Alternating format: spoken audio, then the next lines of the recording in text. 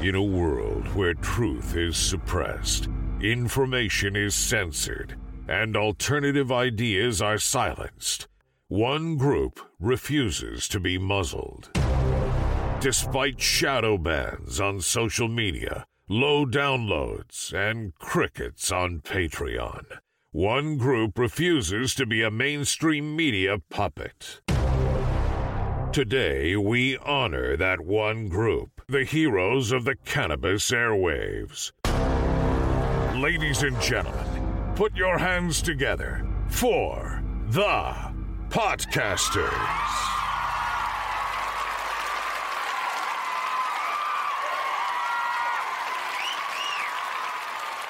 All right, everyone. Thanks for joining us and welcome back. We have another great show in store for you today. Morris Beagle is here to talk about his podcast, Let's Talk Hemp. Morris, welcome to the show. Hey, thanks, Dan. Good to be back talking to you. It's good to see you. Yeah, thanks for doing this.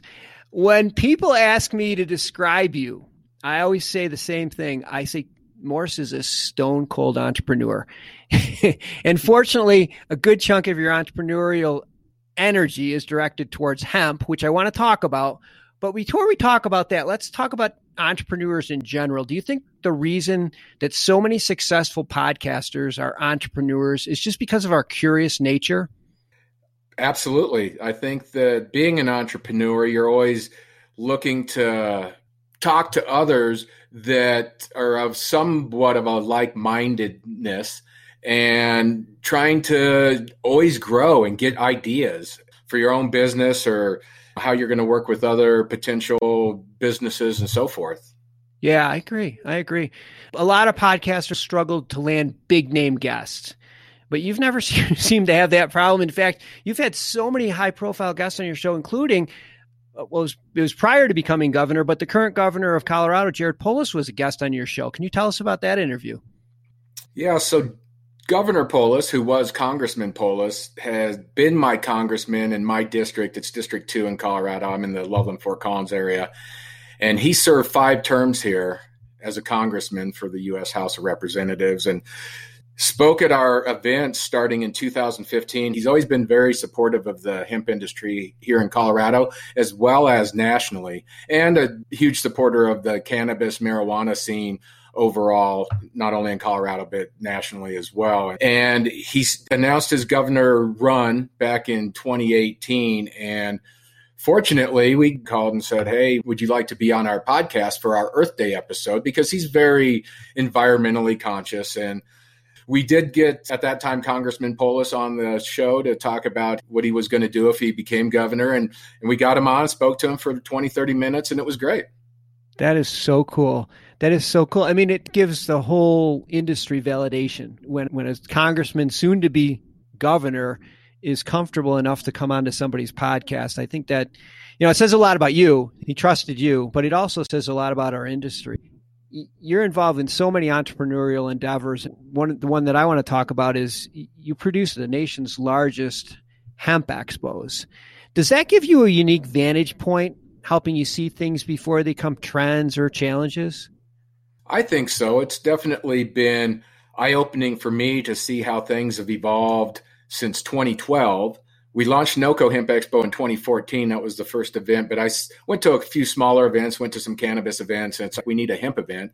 And just seeing how it grew from 2014, 15, 16, 17, 18, 19, and all the influx of companies doing various things, people failing, people succeeding, and where we are today, I have got a lot of insight as to what is going to be coming next. And it's been a challenging thing because we've had all these regulatory obstacles with the USDA and the FDA and the DEA still keeping their nose in our business. And there's a variety of reasons why the DEA is still in our business. And I think we might even get to that here in a second.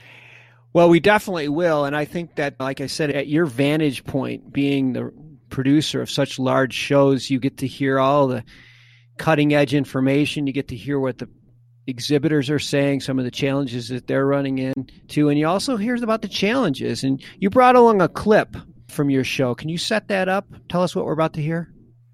Yeah, so I got Mario Weintraub, who has been a friend and colleague of mine for probably 6 years now. She used to work for a lab called Eurofins, and then she went on to work for another company. Now she's actually the president of the U.S. Hemp Authority, which is a body that certifies hemp products. And it's a self-regulating certification here in the hemp industry that we've created. The U.S. Hemp Authority certifies products and verifies them for consumer confidence. So consumers know that, hey, there's no heavy metals in here. These are grown appropriately. It's USA, yada, yada. There's a whole list of criteria what they do. But anyway, Mario is an expert in her field with compliance and regulation. And we got on the topic of Delta 8 because Delta 8 is a big topic here in the hemp industry right now. And it's creating a lot of waves and issues for a lot of companies and regulators, and people are passing laws in different states and banning it. And so where are we going with this? And this conversation that I had with Mario was a great conversation. We touched on a lot of different areas of this debate. Well, let's play it, and then we'll circle back and talk a little bit about it afterwards. Hang on one sec. The Delta 8 thing is definitely something new for our industry, and it was never the intention of the Farm Bill to have this product that can get you high as hemp derived. Right. And I think where I have my reservations is the fact that this product is primarily made up of an intoxicating cannabinoid. It's being sold under the guise of legal hemp. And I think that could really undermine the hard-fought efforts to secure FDA regulation. It's good stuff. I mean, she's got a point. For sure. And this whole thing has undermined the hemp initiative to get CBD regulated as a dietary supplement and a food and beverage additive, because all of a sudden we've got this cannabinoid, Delta 8, which is intoxicating. And as an industry, for decades, we've been preaching that hemp doesn't get you high.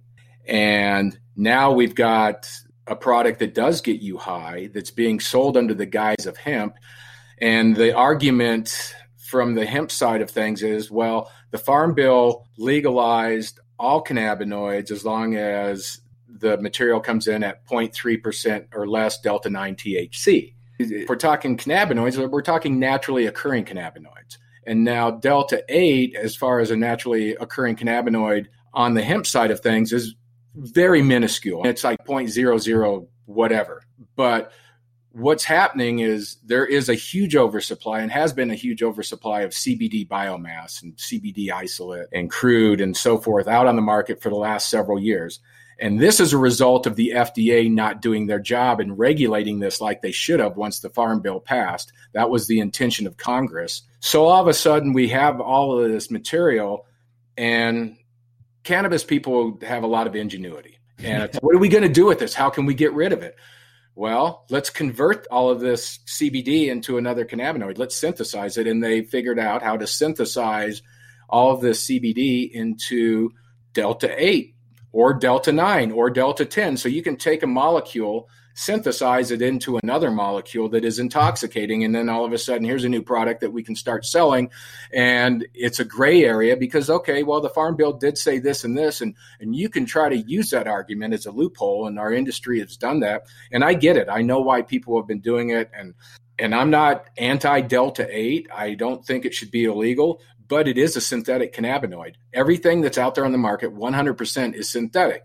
And our industry basically came together several years ago, the Hemp Industries Association included, saying we are against synthetic cannabinoids. We're against gas station CBD.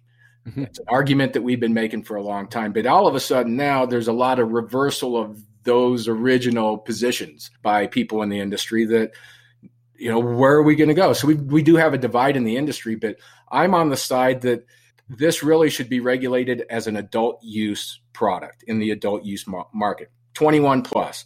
Does that mean it has to go into dispensaries, or is there another avenue channel to regulate it? Well, that could happen if we're going to try to carve out another swim lane, but I don't think that's realistic given where we already are trying to get CBD as its own thing with the FDA, which hasn't happened, and it's still creating all kinds of problems for the entire CBD industry. Until that happens, Delta 8 just needs to not be in our industry because it's just creating problems for the long term of the industrial hemp industry, the CBD side of it and the fiber and grain side.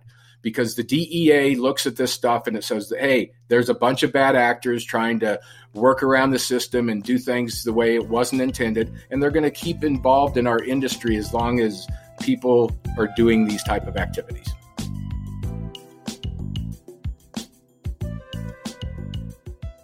Just what you said is the reason why your show is so successful, because you know this stuff inside and out. So if you have a guest on your show, they can't snow you. They say something, you're like, hang on a minute. You're talking to somebody who knows this stuff. And clearly, if anybody just listened to what you just said, it's obvious the hemp industry and all the facets of it, whether it's making guitars out of hemp or it's running trade shows. I mean, you're right at the forefront of it, and I think that's one of the reasons why your show is so successful. Before we wrap, I want to just ask you one podcasting question. You do something unique on your show where you have guest hosts. How does that work, and what are some of the benefits of having rotating guest hosts? So that was a new thing that I tried this year. I had a partner guest host, Rick Trojan, did the first several seasons with me. And going into this season, I wanted to try something different and invite in a different guest host every episode, because I know so many great leaders in this industry. And if I can invite an Andrea Herman in to be a guest host, or Joey Beckerman was a guest host on one, and I had Lorena Beltran from Mexico. It was just a trial and error thing for me. Here's something I haven't done before. It seems like it would be fun. I could grab several different people that are very knowledgeable as me or more so, and then have them complement the show and bring on some additional guests, and we just go back and forth. And it was a fun thing to do this year. Well, there's that entrepreneurial spirit coming out and crafting a new way to do podcasts. A new episode of Let's Talk Hemp comes out every other week on all the major podcast sites, including PodConnects, where you can also apply to be a guest. Morris, I wish we had more time, but this is great. Guys, tune in. Let's Talk Hemp. Morris, thanks for being on the show today. Hey, thanks, Dan, and great job on all the shows you do. You're like a podcast wizard, and you've got great hosts on all your different shows that you put together, and keep doing what you're doing. You're providing great information to the community.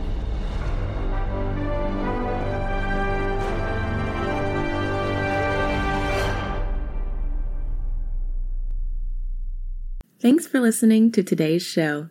To check out more great cannabis podcasts, go to podconnects.com. Here's a preview of one of our other shows. Hey there, my name is Leah Babrudi, and I'm the founder and host of CannaChicks Podcast, where I discuss cannabis, psychedelics, and other natural medicines. I not only interview people who use them as treatment for different conditions, but also the entrepreneurs who share their knowledge on how they built their businesses. If this sounds interesting to you, give my show a listen. I'm sure you'll learn something that'll surprise you.